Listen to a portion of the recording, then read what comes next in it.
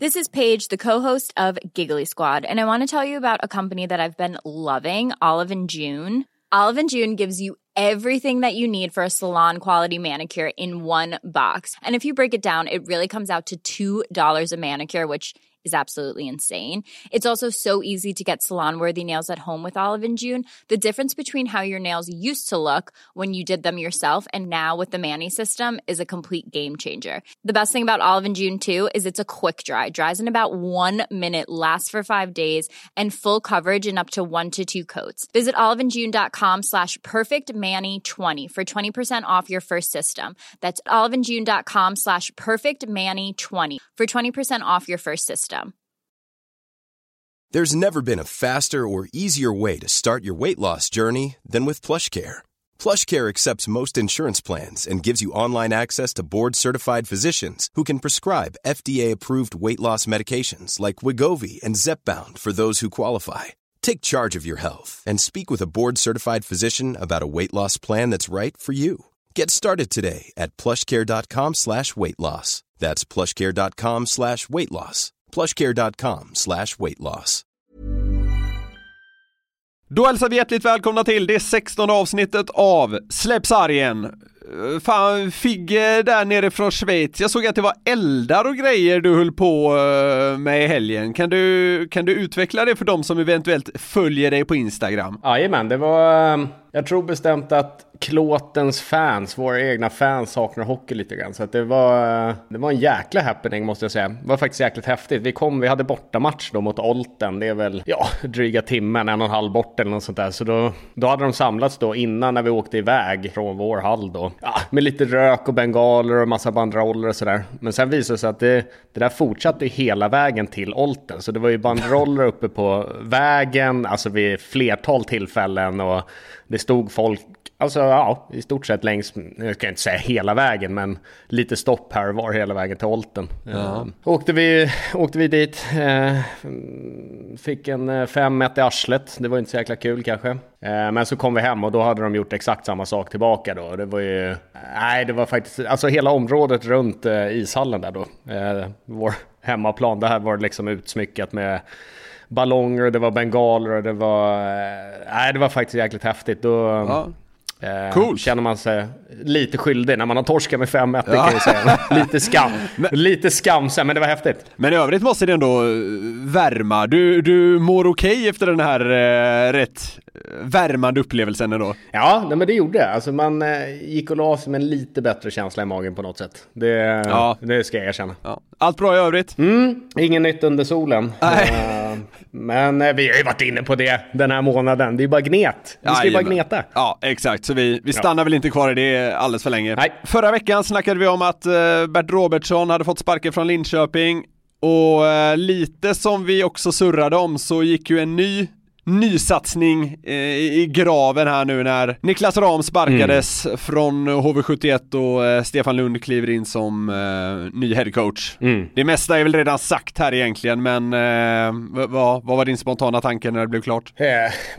Egentligen kanske liknande som när Bert fick gå, att man kände väl ganska tydligt. Sen det har ju varit lite soppigt där med liksom tränare in och ut, och det har hänt ganska mycket och sådär. Man sett att folk har varit inne ganska mycket på HVs guldet 2017, att det var det sämsta som kunde hända klubben ungefär. Det kanske ligger någonting lite i det. Alltså HV har ju inte jättepresterat förutom just den guldsäsongen. Nej. Det är spännande att se vad Lilly ska göra nu, om man kan dra fram någon kaniner. Röven höll jag på att säga. Se om man löser precis. Nej, men det är väl annars som du säger, alltså både det med Bert och det här nu med Ram, det känns som ganska liknande situationer, även om Bert kom förra året och sådär, men till slut höll det inte längre liksom. Men jag tycker att Niklas Ram ändå hållit skenet uppe på ett rätt bra sätt den senaste tiden. Eller bra, det beror på hur man ser det, men han har alltid svarat på frågor och gjort det med ett leende på läpparna på något jäkla sätt, tycker jag, hela vägen. Jag tyckte det var lite kul när jag nämnde det här att HV hade kickat sin tränare för min väldigt hockeyointresserade flickvän här under kvällen när det skedde. Så det enda hon bryr sig om är ju att det ska gå bra för Frölunda, för då blir det trevligare stämning hemma hos oss ungefär. Men hennes reaktion var då, jag ska faktiskt ner den ordagrant efteråt.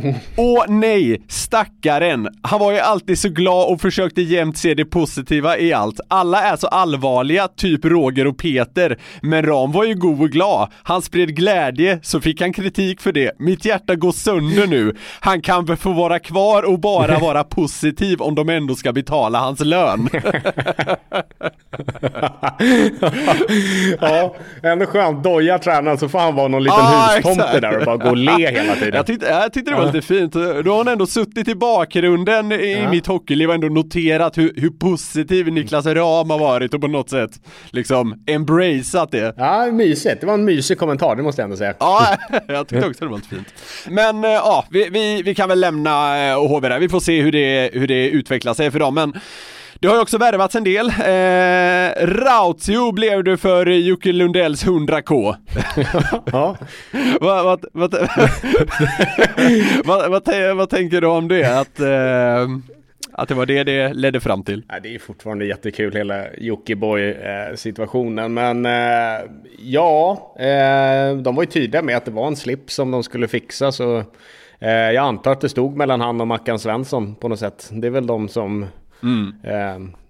finns tillgängliga och där man på något sätt vet vad man får hela tiden. Så att det var väl ganska väntat ändå. Det kändes så. Men klubbarna öser på trots corona. Spelare byter klubb även inom SHL och det lär landa in ännu mer än kort skulle jag tro på spelarsfronten. Ja, det ska väl det här AHL, alltså NHL-campen och det där. Det ska väl... var det Johan Hult, HV sportchef, som pratade om det, att väl när NHL-campen är över att det kommer komma loss mycket spelare från till exempel AHL. Så det lär väl rassla in lite snart då kanske. Ja, jag läste även om att det har ju väl blivit lite lägre löner i AHL nu, vilket i sin tur lett till att lönerna för importer överlag har gått ner i Europa. Så det blir ju billigare för klubbarna att förstärka nu. Ja, det finns väl incitament för att värva även om tiden är som de är. Med det sagt så tycker jag vi kickar igång veckans avsnitt.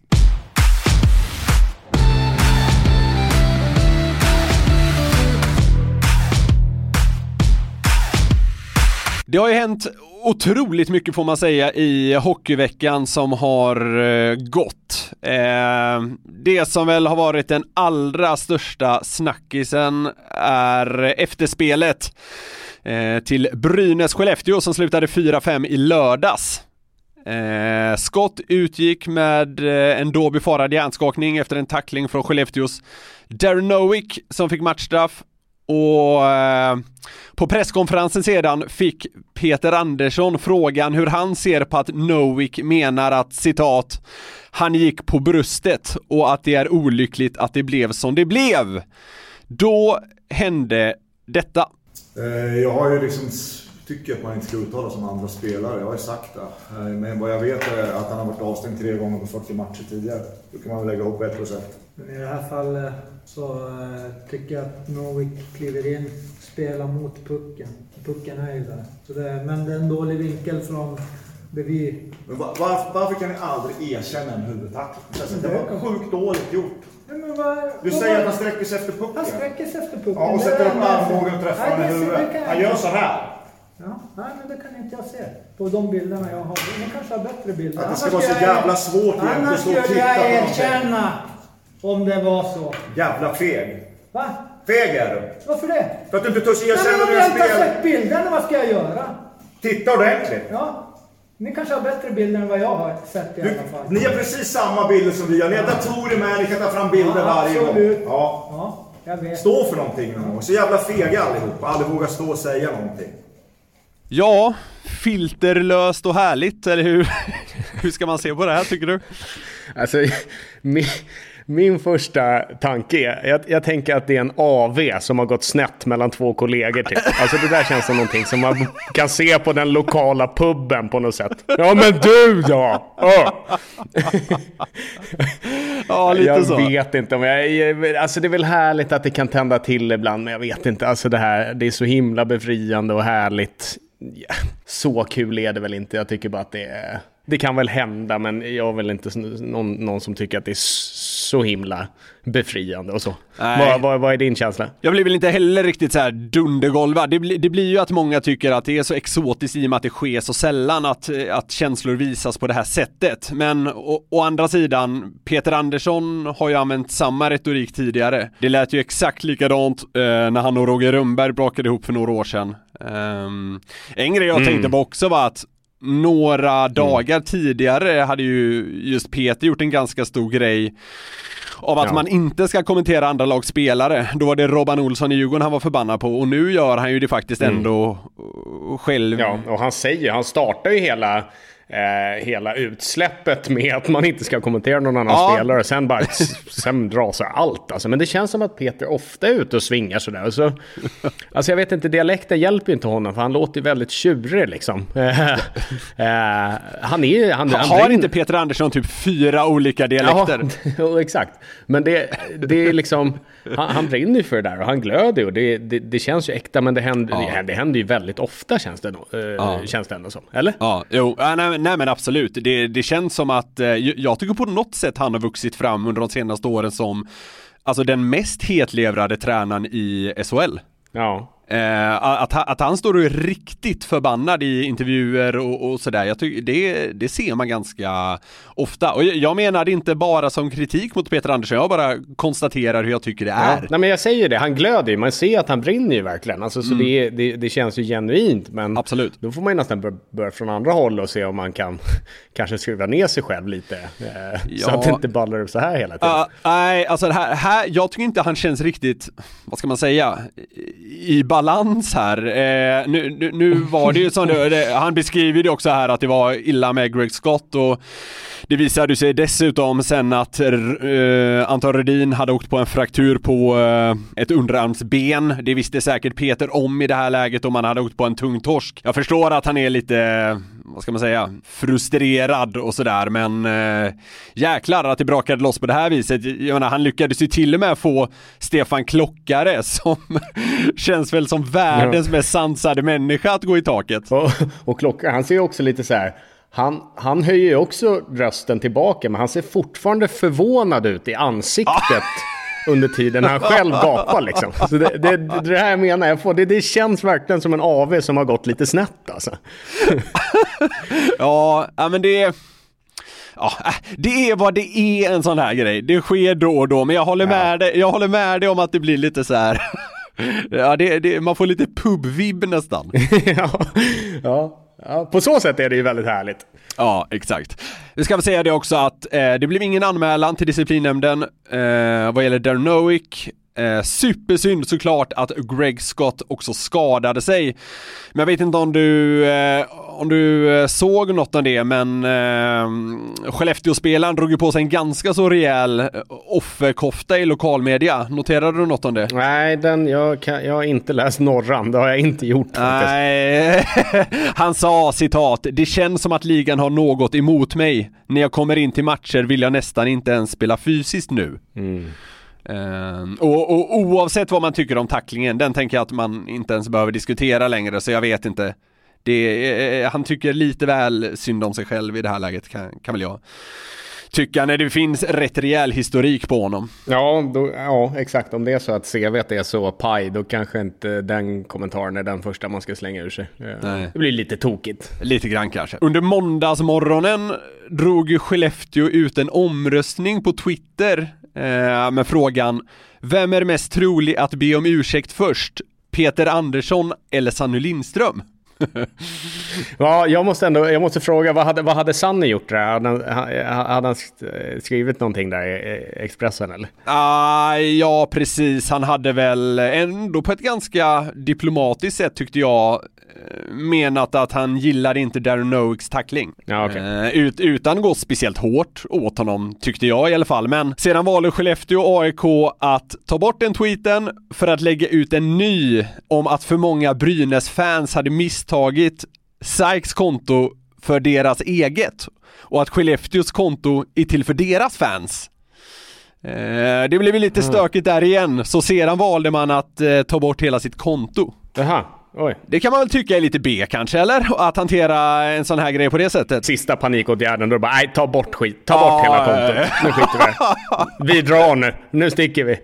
Exakt. Nu ska vi inte lite synd för att Skellefteå har haft, jag tycker att Skellefteå har haft ett ganska bra Twitter-game genom åren. Jag tycker de har varit lite roliga och fyndiga, så det är tråkigt om de ska stänga ner på heltid. Ja, jag tycker deras kommunikationsansvarige hintade här om att det kanske är tillfälligt. Men ja, man vet väl inte. Men alltså och det här frågar jag nu utan någon värdering i det, men tycker du att ett SHL-lag ska göra så här? Nej, det där blev ju tokigt, men jag tycker att det är jobbigt det där när man har slängt ut någonting och så när man tar bort det och folk fattar att man har tagit bort det och har sett och har hunnit se det, och det är det som är lite läskigt med det här internet. Finns det där, har det funnits där, så stannar i skiten där. Och folk var jävligt snabba med att skärmdumpa allt det här och sådär, så det finns ju såklart. Nej, men det blir fel, men jag vill gärna att de kommer tillbaka, det gör jag. Ja, absolut. Nej, men så det här och det här kommer säkert fortsätta också, den här grejen. Det har varit en twist främst mellan Skellefteå och Brynäs, men även en hel del andra parter, och det har liksom bara eldats på. Vem vet, det hade varit intressant om de möttes i någon form av, det inte var, det skulle kunna vara ett play-in eller något här framåt våren. Ja, det skulle vara lite läckert faktiskt. Och apropå när vi pratar om spännande möten sådär, jag satt och tänkte häromdagen, tänk om Linköping HV skulle mötas i den här avgörande 7:an om vilket lag som ska åka ur sen. Du har ju spelat i HV71, om vi bara ska beröra det lite snabbt. Hur stor rival är Linköping? Ja, men jag har ju lyckats spela i båda lagen och det är sant. Sett det åt båda hållen. Ja, men det var hektiska möten. Alltså, jag är nästan beredd att säga än idag att den roligaste slutspelserien var när jag spelade med Linköping mot HV 2012 kan det ha varit det. Något sånt där. Det var så mycket hets på isen och runt och på läktaren. Och det finns en liten oplockad gås där, om man säger så. Sen, det är ju inte jätteklassiskt, för att alltså, Linköping har ju inte varit i SHL jättelänge. Nej, precis. Varit, liksom, men däremot det finns någonting lite hatiskt i de mötena faktiskt. Så att jag tror att det skulle bli sån jäkla ångestmacka, men faktiskt jäkligt kul för oss utanför att sitta och titta på. Ja, vilken grej det hade varit att följa. Ja. Det var så sjukt att jag sa att du bara hade spelat i HV. Jag vet naturligtvis att du spelat i Linköping också, men det känns som det var så jävla länge sedan nu. Nej, säg inte det. Fan. Svunnen tid, Robin. Det går fort nu. Men om vi ska stänga den här kalabaliken från i helgen då. Vilken sida ställer du dig på liksom, om man ska sammanfatta det på det sättet? Ska jag vara helt ärlig så tycker jag att det låter gnälligt från båda håll. Ja. Så att jag tror inte att jag vill nog inte ställa mig på någon sida där, utan jag hoppas att det bara coolar ner sig. Och så hoppas vi då att Petra taggar ner lite, och så hoppas vi att Skellefteå kommer tillbaka på Twitter. Det är väl det jag hoppas att vi landar i. Och att Greg Scott efter omständigheterna mår okej. Självklart, och att Nowick inte är allt för förstörd eftersom att SHL är ute efter honom och sånt. Stackarn. Ja, nej, det där ordnar sig säkert.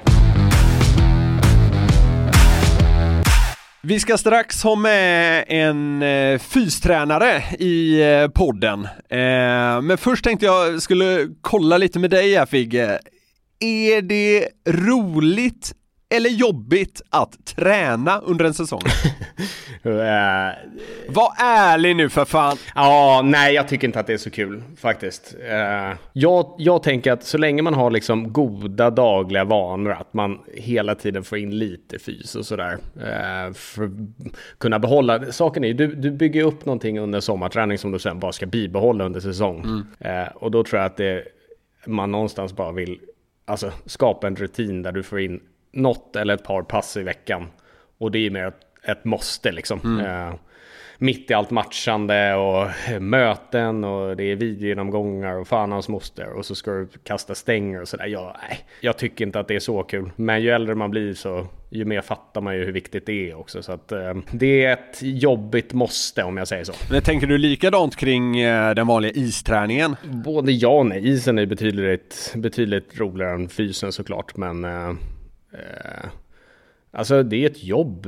Det är ju liksom, det är väl inte varje dag som man går ut och asgarvar på en träning, utan du ska ut och slita liksom. Sen jag står ju fast vid att det är världens bästa jobb, och att jämföra att gå ut och träna ett ispass någon dag när det kanske svider lite med och kanske gå till ett kontor 9-5, så går jag hellre att ta det här lite småjobbiga ispasset. Ja, men det finns roliga träningar också, ska sägas, såklart. Jag ska inte låta allt för gubbig och sådär, utan det kan vara kul att träna ibland också. Mycket beror ju såklart på övningar och vad man gör på isen. Det är nog de här arbetsdagarna som en del väljer att störa sig på lite grann utifrån. Är det så? Det skulle jag tro. De som har lite taggarna utåt mot att hockeyspelare tjänar mycket pengar för att göra sin hobby liksom. Ja, exakt. Det är det folk stör sig på. Alltså den. Ja, men det är det här. Kan inte du berätta lite mer om vad ni stör er på? Jag stör mig inte på ett jävla piss. Men... Jo, du sitter ju där och bara, ni tjänar 100 miljoner i veckan och tränar en timme. Jag kan det där. Ja, men fan. Jag är hockeyspelarens största motståndare. Ja. Ja, nej för fan. Nej, absolut inte. Men kan du bara liksom så här dra hur en träningsdag under pågående säsong ser ut? Man kommer till hallen fram till att man går hem från hallen. Ja. Nej, men jag kan ju ta idag då, en måndag. Spelade i lördags, ledig söndag. Samlades vi samlades klockan 8:45 ungefär. Sen hade vi ett möte, hela laget då tillsammans, i dryga halvtimmen kanske. Om vad då? Ja, men lite matchen som var, lite kommande veckan, lite om spelet, lite olika segment liksom i mötet. Det är väl mer liksom en uppstart för veckan. Sen efter det, fyspass då. Vi spelar ju imorgon så att det blir ett kortare fyspass. Man kastar lite vikter och sådär, kanske hoppa lite trapporna eller för någon form av fys. Sen efter det hade vi kaptensmöte. Då var det vi 3 kaptener då tillsammans med coacherna som pratade lite stämning inom laget. Ja, men lite känslan inom gänget liksom. Sen efter det byta om. Genomgång av träningen, övningarna, vad som är viktigt att tänka på, vad vi ska foka på. Går vi ut, kör vårt ispass på dryga timmen, 1:15 kanske. Efter det, då kan man hålla på och jogga ner och stretcha om man är en sång. Annars går man och duscha som jag gör. Och sen rusade hem hit, käka matlåda och så spela in ett poddavsnitt. Ja. Och det är ungefär så här det ser ut i SHL också. Ja, jag skulle säga att det är en ganska normal arbetsdag, träningsdag ska det sägas då, för de flesta professionella ishockeyspelarna. Jag tycker man hör många tränare snacka om att man vill att en träning ska vara så lik match det bara går. Hur mycket lyckas det infrias? Lite beroende på när under året skulle jag säga. Alltså tidigt när man kommer ut på isen för första gången efter sommarträningen och sådär, då är det ganska lätt att komma upp liksom i tävlingsnivå. Alltså då är det ju fortfarande någonting nytt på något sätt och det finns en helt annan energi. Då är det ganska lätt att toucha på matchnivå. Sen under säsong då när du spelar varannan dag, då är det ganska svårt att de här mellandagarna då att du ska gå ut och tävla precis som på match. Alltså du vill ju alltid höja ribban som lag så mycket som möjligt, att det ska vara så intensivt som möjligt. Jag förespråkar ju väldigt mycket alltså korta och intensiva pass. Långdragna sådana här, jag kan förstå att det behövs ibland. Men nej, alltså det här med slösa på tid under säsong, det har jag lite svårt. Korta arbetsdag ska du också. Ja, men då tycker jag heller, då kan man ha då, om man har då genomgång på isen när man ska stå och babbla, när man egentligen bara vill köra, då tycker jag att nej, men då kan man ta det innan eller efter i så fall. Alltså nu när vi är ute och tränar kan vi bara köra då. Antingen kör man eller så kör man inte. Alltså så enkelt är det för mig. Slösa på tid? Nej, icke. Joel Lundqvist, jag säger det återigen, man ska aldrig slösa på någon annans tid. Och där står jag kvar faktiskt. Du, hur mycket skiljer sig spelares seriositet åt under de här träningsdagarna? Jo, men det kan skilja sig lite. Det är ju massa individer i en lagsport, så att det är ju klart. Du har ju spelare alltså de kan ju vara 40 år eller så kan de vara 18 år. Vissa pallar ju mer än andra och sådär. Jag vet inte alltid om det har med seriositet att göra, utan det är liksom... Ja, men om vi tar då Joel Lundqvist som ett exempel. Han kanske behöver vila en hel dag. efter en match. Medan Rasmus Dahlin som kanske är 17-18 då, han kan ju faktiskt köra ett ganska tungt fyspass efter en match. Alltså, jag tror att väl när du spelar professionellt så är alla är ganska medvetna, så att seriositeten finns där. Sen kanske man lägger lite olika tid på olika saker, om du säger så. Om man tittar utanför isen, exempelvis kost och sånt, hur strikt lever man kring det överlag? Inte slaviskt skulle jag inte säga. Jag försöker alltid hitta det goda i livet. Kan du göra en korv stroganoff om du vill en onsdag liksom? Ja, det kan jag göra. Jag tycker att man ska försöka leva så normalt man kan. Ja. Alltså att man kan lämna liksom hockeyn så mycket som det går vid hallen. Sen är det ju så att vi är ju professionella ishockeyspelare. Vi måste anpassa oss lite. Jag kan liksom inte slänga i mig en pizza dagen innan match, utan då vet jag att nej, jag kommer behöva mina kolhydrater, så det är bara att slänga i sig nu och dricka mycket vatten. Det är ju inte askul liksom, gå och lägga sig och behöva liksom känna att du ska svepa en jävla massa vatten och du måste äta det här, du måste gå och somna och lägga i tid och sådär. Men det är någonting som är, alltså, det bara är en del av liksom hela hockeylivet så att säga. Då är det dags för vårt älskade segment Figge avslöjar, och nu ska vi ta steget bort från hockeyn lite va, och så tänkte jag kolla vilken känd person, död eller levande, hade du helst velat ta en bärs med? Fan, den här skulle man vilja tänka lite på, men jag vet att jag har tänkt på den här tidigare, och alltså jag har ju fått för mig att jag och Will Smith och Mats Sundin skulle haft en skön AV. Det är en jävla trio alltså. Ja, men jag tror att vi hade haft någonting. Alltså fatöl, jordnötter. Sen tror jag faktiskt att vi hade kunnat hitta något. Jag har bara fått för mig. Fatöl, jordnötter, och så landar det en så här stökig halv AV som Klockare och Peter Andersson. Ja, lite åt det hållet. Nej, jag vet inte, svårt. Fan, om man ändå kan plocka döda också. Det hade ju varit intressant och på något sätt att sätta sig med Johnny Cash. Kanske inte ens behöva säga något. Bara sitta och få en bild med Johnny Cash. Det hade varit coolt. Ja. Varför just Mats Sundin? Han har ju ändå lite hockeykoppling. Men jag får för mig att bilden man kanske har av Mats Sundin liksom utåt sådär kanske, jag vet inte om den stämmer. Det känns som att han kan vara jäkligt rolig och jäkligt skön och vara runt på något sätt. Det känns som att han har mycket stories också. Jag tror att han är häftig. Jag tror att han är en cool människa. Köper det!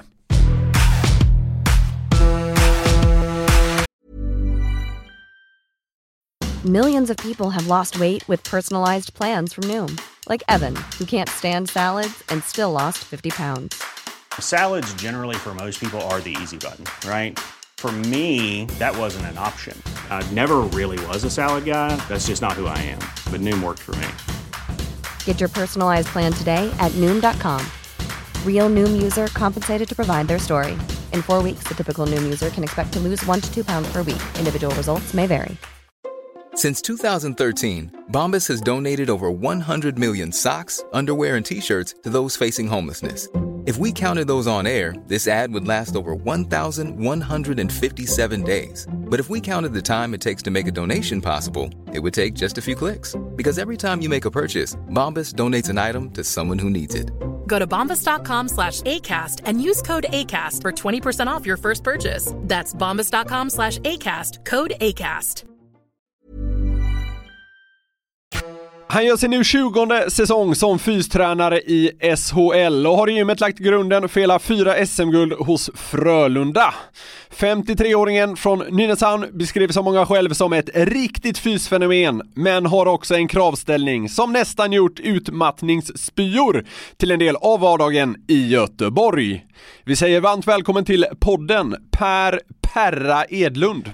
Jag tackar så mycket. Det är väl en ära att få med den här dynamiska duon. Det är väl det största som har hänt sedan Filip och Fredrik kanske. Erik och Mackan. Sen är det väl ni. Ja, vi kämpar på. Ja. Du, hur mycket njutning får du av att någon späker sig till max i ditt gym? Men det är väl en förmån som man har när man jobbar så här. Det är väl alltid härligt att se människor plågas. Så att njutningen är stor tycker jag. Hur var det att ha Perra flåsandes i nacken där under dina år i Frölunda, Figge? Ja, alltså nu blir det lite hyllning här kanske. Lite för mycket.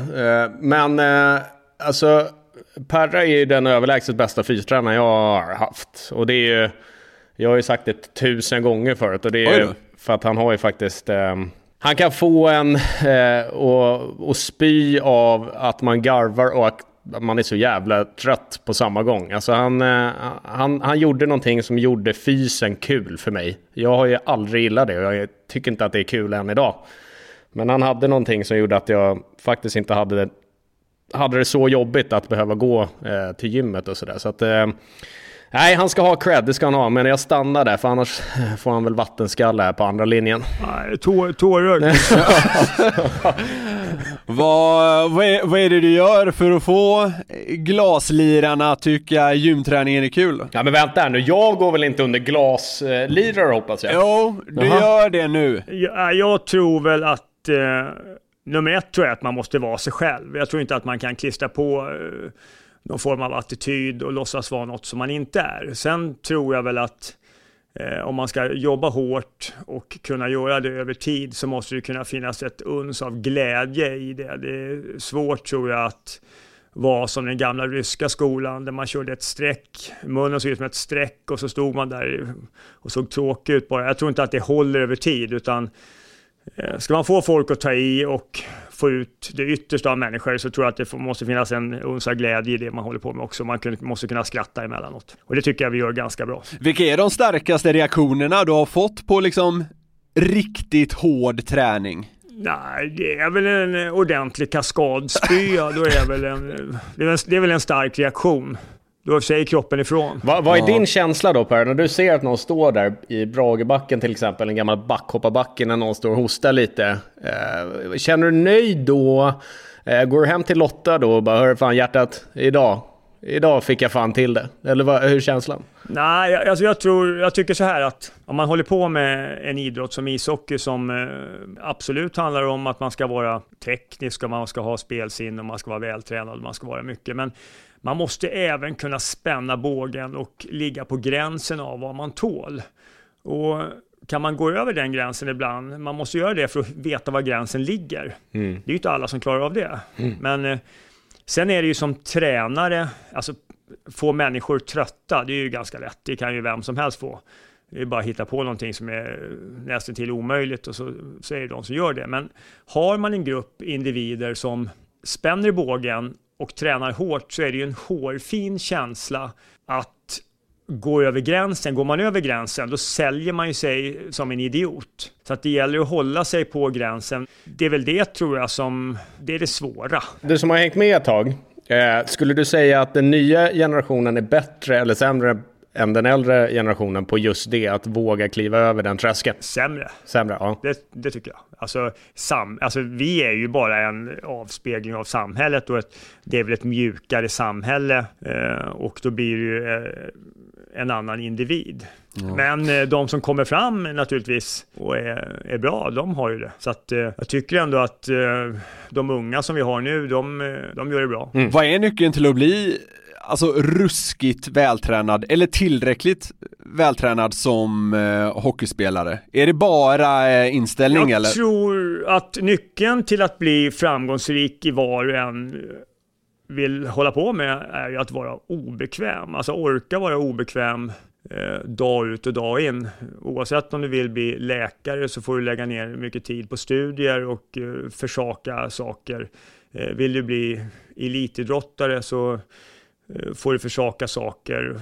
Så att orka vara obekväm, då finns det ju möjlighet att bli bra på det man verkligen vill bli bra på. Är sommaren och barmarksträningen ditt slutspel, om du förstår hur jag menar? Alltså är det höjdpunkten på året för en fystränare? Ja, det som är att man lägger ju en grund på sommaren. Det som inte är gjort fram till september är ju ganska svårt att få till. Kommer in en med rökskadade lungor i september så är det ju ganska svårt att få till det fram till jul på något sätt. Och då får man ju då i så fall ta den spelaren åt sidan och lägga ner massa krut på bara det och så skita i om man är bra eller dålig på matcherna. Men det är ju inte så många tränare och så många sportchefer som köper in en spelare och betalar ganska bra och sen helt plötsligt så ska man då inte bry sig om hur han spelar för han ska träna.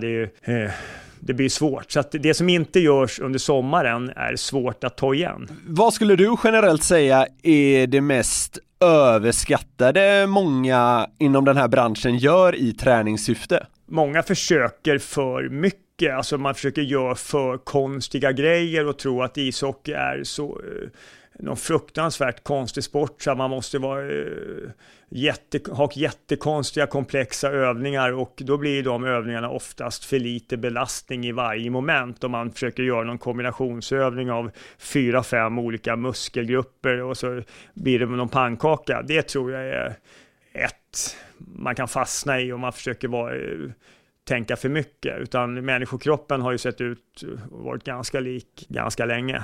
Och det har ju funnits jättevältränade människor på 70-talet, på 40-talet och vad du vill. Så att det är ju så för alla att det ska ju generera en bättre spelare, inte bara en mer vältränad människa. Så att man får försöka hitta övningar som har någon form av korrelation med isövningar. Man säger att man blir snabbare på isen. Får man försöka hitta en övning på barmarken som gör en snabbare. Och så får man då försöka hitta någonting, om jag inte är tillräckligt snabb, jag hoppar inte tillräckligt långt, och så får man försöka hitta någon övningar som är i korrelation med varandra så att man kan veta vad man gör. Skulle du rekommendera då att man går in på YouTube kanske och söker på en övning eller om man hittar något schysst Instagram-konto? Nej, alltså, och jag menar, hamnar man där så, och det finns ju jättebra grejer såklart, men det finns ju också att det blir någon form av schimpanser som hoppar omkring i lianer och som slänger sig fram och gör en kullerbytta och landar på ett ben och så säger man, gud, jättebra. Jo, det är faktiskt jättebra, men jag vet inte vad vi ska ha i det. Figge, vilken tycker du är den liksom värsta övningen? När spyr du av bara tanken på att gå in i gymmet? Jag är inte, alltså löpa var ju inte min starka sida, det kan jag inte säga. Sen hade jag så jävla flyt så jag fick risiga knän så jag kunde börja cykla istället. Löpning, nej, jag tyckte att det var fruktansvärt tråkigt. Perra gav ju oss en morot för säkert 15 år sedan. Vi löpte ett gäng, kommer jag ihåg. Körde vi 1 kilometers intervaller tror jag. Hamnade jag i samma gäng som Anton Axelsson, Pebben Axelsson och så någon finne tror jag. Då fick vi en morot om jag då skulle springa under en viss tid. Fan det nu var. Så skulle vi få slippa den sista. Så snackade vi ihop oss liksom och Pebben bara, men fan häng på oss så kommer du fixa det. Det är lugnt. Men jag lyssnade inte riktigt på det utan jag drog som ett jävla skott. Spurtade första 200 meterna typ. Sen efter 600 meter då stannade jag och spydde som ett as. Kom inte ens i mål. Så att då stod Per där och suckade. Men vi slapp faktiskt den sista ändå. Nej, det är slitsamt också. Det är lite skonsammare för kroppen om man är relativt tung att cykla naturligtvis. Och det ena förtar ju inte det andra. Men om man tränar upp sig så man blir stark så gäller det att kunna använda de musklerna man har. Så det är viktigt att köra sprinter och som använda musklerna så att de inte bara blir stora och så helt plötsligt ska man använda dem så går de sönder bara så blir man stel och styv. Utan man måste ju kunna använda dem också. Det där har väl ändrats lite. Alltså jag tycker att det är ganska skönt att de här långlöpningarna har försvunnit. Kommer det försvinna ytterligare eller tror du att kommer det komma tillbaka? Ni löper ju ert jävla Cooper liksom två gånger om dagen och sådär. Ja, vi har ju gjort allt eftersom jag har ju hållit på i 20 år och så att det är klart att det har ju förändrats en del. Nej, det tror jag inte kommer komma tillbaka utan det är ju ändå så att det är ju ett motsatsförhållande då med uthållighet, VO2 max och sprint. Så att om man ser på Östafrika så är det ju ganska smala killar som springer väldigt långt och gör det bra och på Västafrikas sida så är man ju då sprinters. Och hockey är väl, om man nu skulle vara afrikan så har man ju varit mer mot Västafrika. Ja, exakt. Perra, vad kan du säga om Figge i Frölunda? Var det en god leverans eller? Figge är en fantastiskt rolig och härlig människa som ger energi till alla lag som man är i och det är ju en viktig del i att vara lagidrottare att kunna ge energi. Man spelar ändå 3 matcher i veckan. Ibland förlorar man ju 3 matcher i rad och då är det ju inte lika roligt. Då är ju inte prestationen alltid lika viktig, utan då faller ju ett täcke över en, och då är det viktigt att ha spelare som kan ge energi, inte ta energi. Det är väl samma sak om man umgås privat med människor, så vill man ju inte bjuda hem folk som sitter som heroinister i soffan bara. Man vill ju ha några som ger en något, man vill ju inte umgås med någon som slukar bara. Nej. Där har ju Figge haft en viktig roll i alla lag han har varit, tror jag. Åtminstone det här. För att han är saknad. Jävla hyllningar som skickas fram och tillbaka. Ja, schysst. Det var snällt. Har det hänt många gånger att du har haft heroinister i din egen soffa? Nej, det har inte. Jag brukar inte umgås med dem. Sömntåget har gått redan. Eventuellt. Perra, hur mycket är det en tävling inom gruppen eller inom truppen det här med just fysen? Alltså upplever du att det är en tävling spelare så att säga? Ofta så är det ju så att om det blir personliga rekord på en träning så blir det ju inte bara ett, utan helt plötsligt så är det 3-4 till som lyckas få till det. Så att bra resultat triggar ju till bra resultat. Och mäter man saker så blir det viktigt för folk. Det är viktigare att göra läxan om man vet att det är ett skriftligt läxförhör än om man vet att det sitter någon halvtrött lärare och gör något sunkigt muntligt förhör som man kan komma undan. Då gör man ju inte läxan på samma sätt.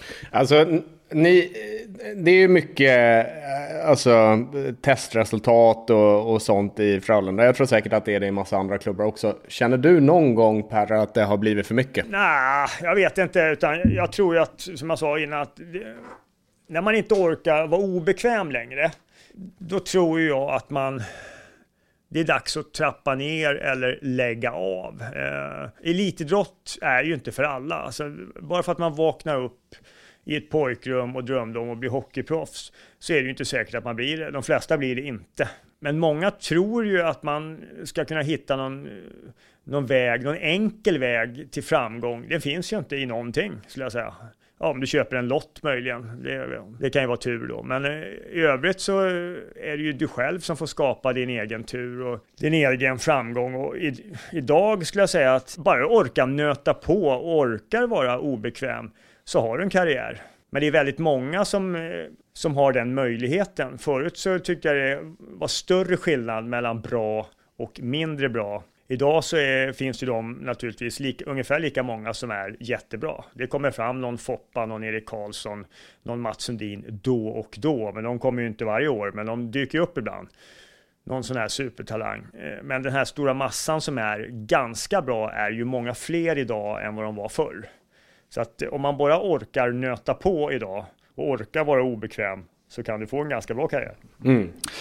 Perra, de blivande NHL-stjärnorna som passerat igenom ert gym, har de även varit exceptionella vad gäller fysen? Om vi tar till exempel med Henrik Lundqvist eller Rasmus Dahlin, alltså har de stuckit ut även där?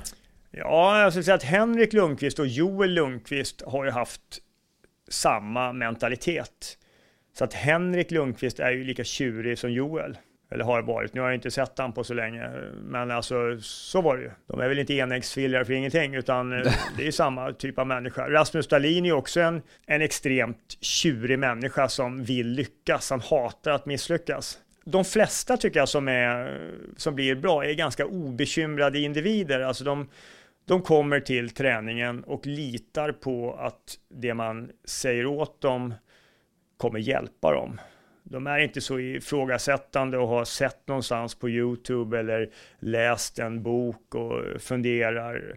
Utan de litar på processen, att det här kommer göra mig lite bättre och till slut så är jag tillräckligt bra. Alla de människorna som blir bra är sådana, skulle jag säga. De som är för trassliga från tidig ålder, det blir bara trassel längre upp i åren också. Det finns ju, jag vet att Frölunda pikas för det ibland, en liten myt inom citationstecken att ni skulle träna hårdast i SHL. Jag har ingen aning om hur hårt de andra tränar. Jag tycker att vi har en bra verksamhet. Sen om den är hårdast eller inte, det har jag absolut ingen aning om. Vi tränar ganska hårt. Det kan jag säga. Okay. Sen om det är hårdare eller om det finns någon annan som tränar ännu hårdare, det har jag ingen aning om. Men, och det är ingenting som jag lägger någon vikt vid, utan det gäller ju att ha en bra verksamhet som vi tror på, och den verksamhet vi har tycker vi är bra. Vad är det sjukaste du har sett i gymmet? Alltså från en hockeyspelare? Sellgrens 150 kilo i frivändning tycker jag är jävligt bra, måste jag säga. För att vara lagbollsportare, lagidrottare. Det är in i helvete bra.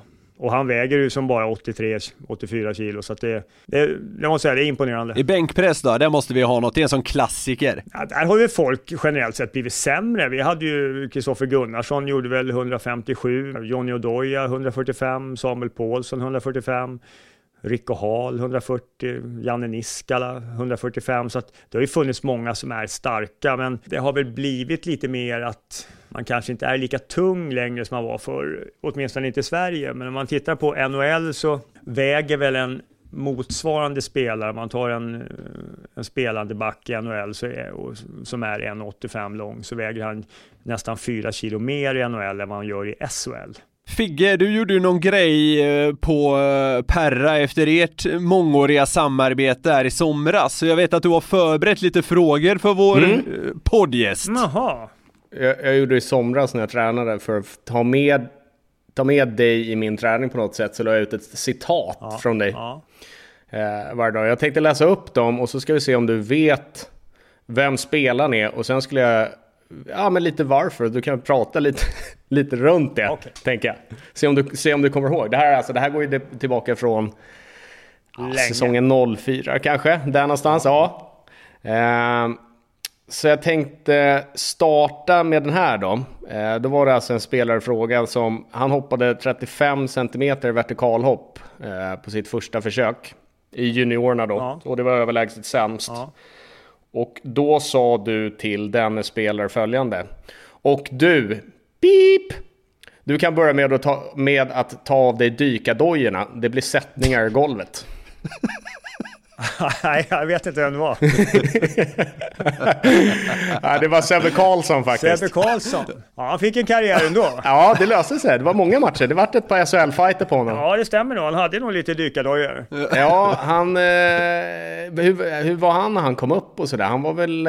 blev han vältränad eller var han det när han kom upp? Vad du kommer ihåg? Nej, han blev ju vältränad. Han sprang ju bra på sådana tester, men han var inte så stark. Men han stoppade in näsan och krigade. Det var ju en krigare. Ja. Han var ju ganska obekymrad. Glad kille. Ja, men exakt. Var det inte jävligt kul? Var det inte någon som lurade honom i gymmet en av hans första träningar när ni skulle göra snedbänk? Och han trodde att han skulle hålla stången snett. Det låter fullt rimligt. Fullt möjligt. Ja, jag får med det. Jävligt kul. Ja, men här kommer nästa. Då är det alltså en spelare som kommer upp till dig och ställer följande fråga. Vad skulle du säga om jag la mig här och tog 140 i bänk? Varpå du svarar den här spelaren: vad skulle du säga om jag ställde mig här och drog ett spänsthopp till månen?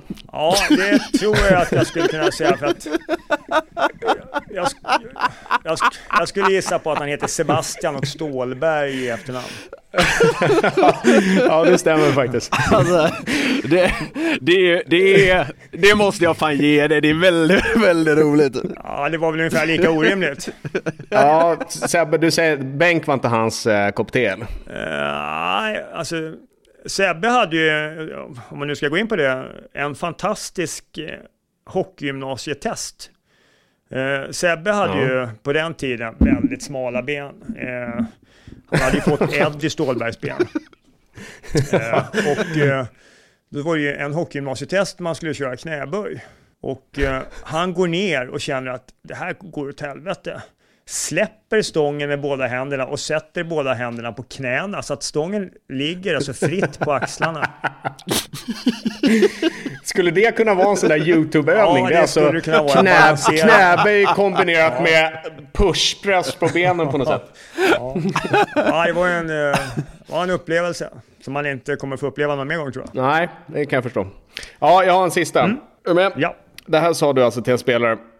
Hör du, beep!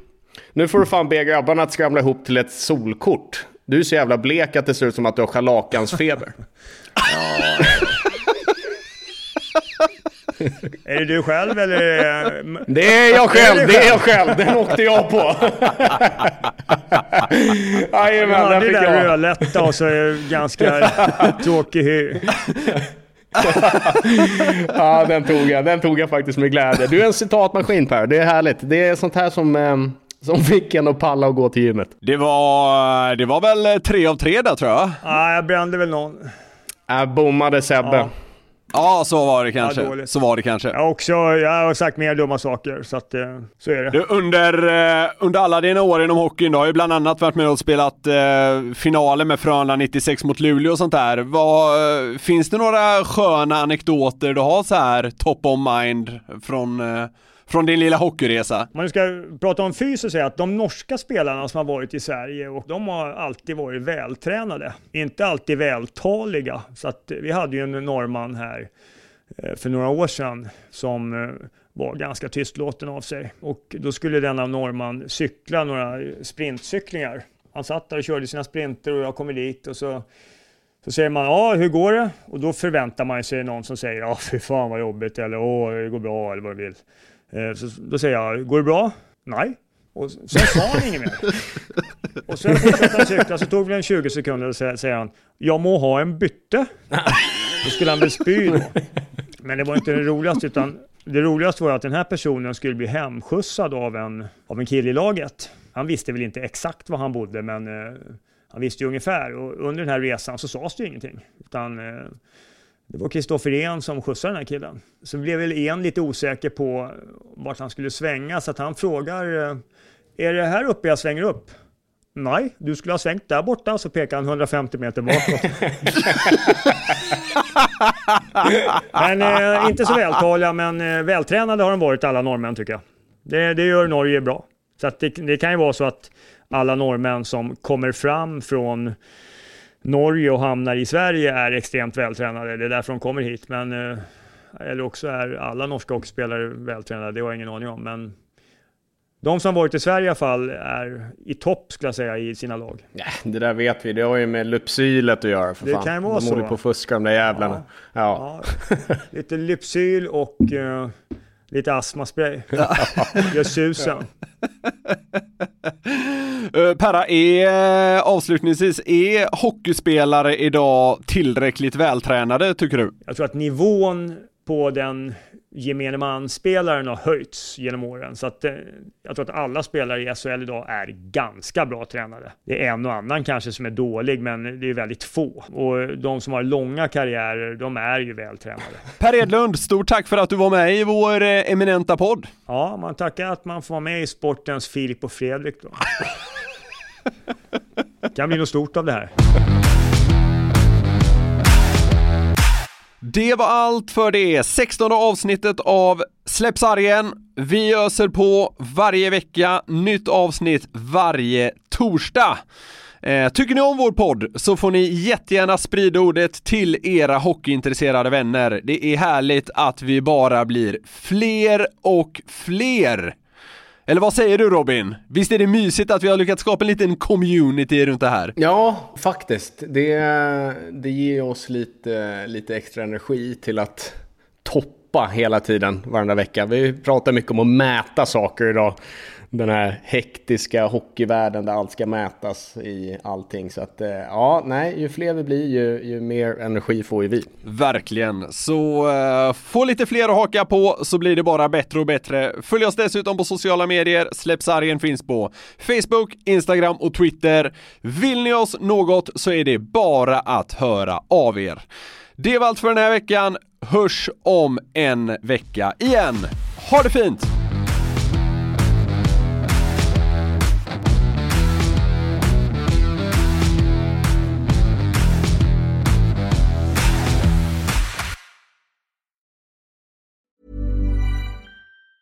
Normally, being a little extra can be a bit much, But when it comes to healthcare, it pays to be extra. And United Healthcare makes it easy with Health Protector Guard fixed indemnity insurance plans. Underwritten by Golden Rule Insurance Company, they supplement your primary plan, helping you manage out-of-pocket costs without the usual requirements and restrictions like deductibles and enrollment periods. So when it comes to covering your medical bills, you can feel good about being a little extra. Visit uh1.com to find the Health Protector Guard plan for you. Hey, it's Paige DeSorbo from Giggly Squad. High quality fashion without the price tag. Say hello to Quince. I'm snagging high-end essentials like cozy cashmere sweaters, sleek leather jackets, fine jewelry, and so much more. With Quince being 50 to 80% less than similar brands. And they partner with factories that prioritize safe, ethical, and responsible manufacturing. I love that. Luxury quality within reach. Go to quince.com/style to get free shipping and 365-day returns on your next order. Quince.com/style.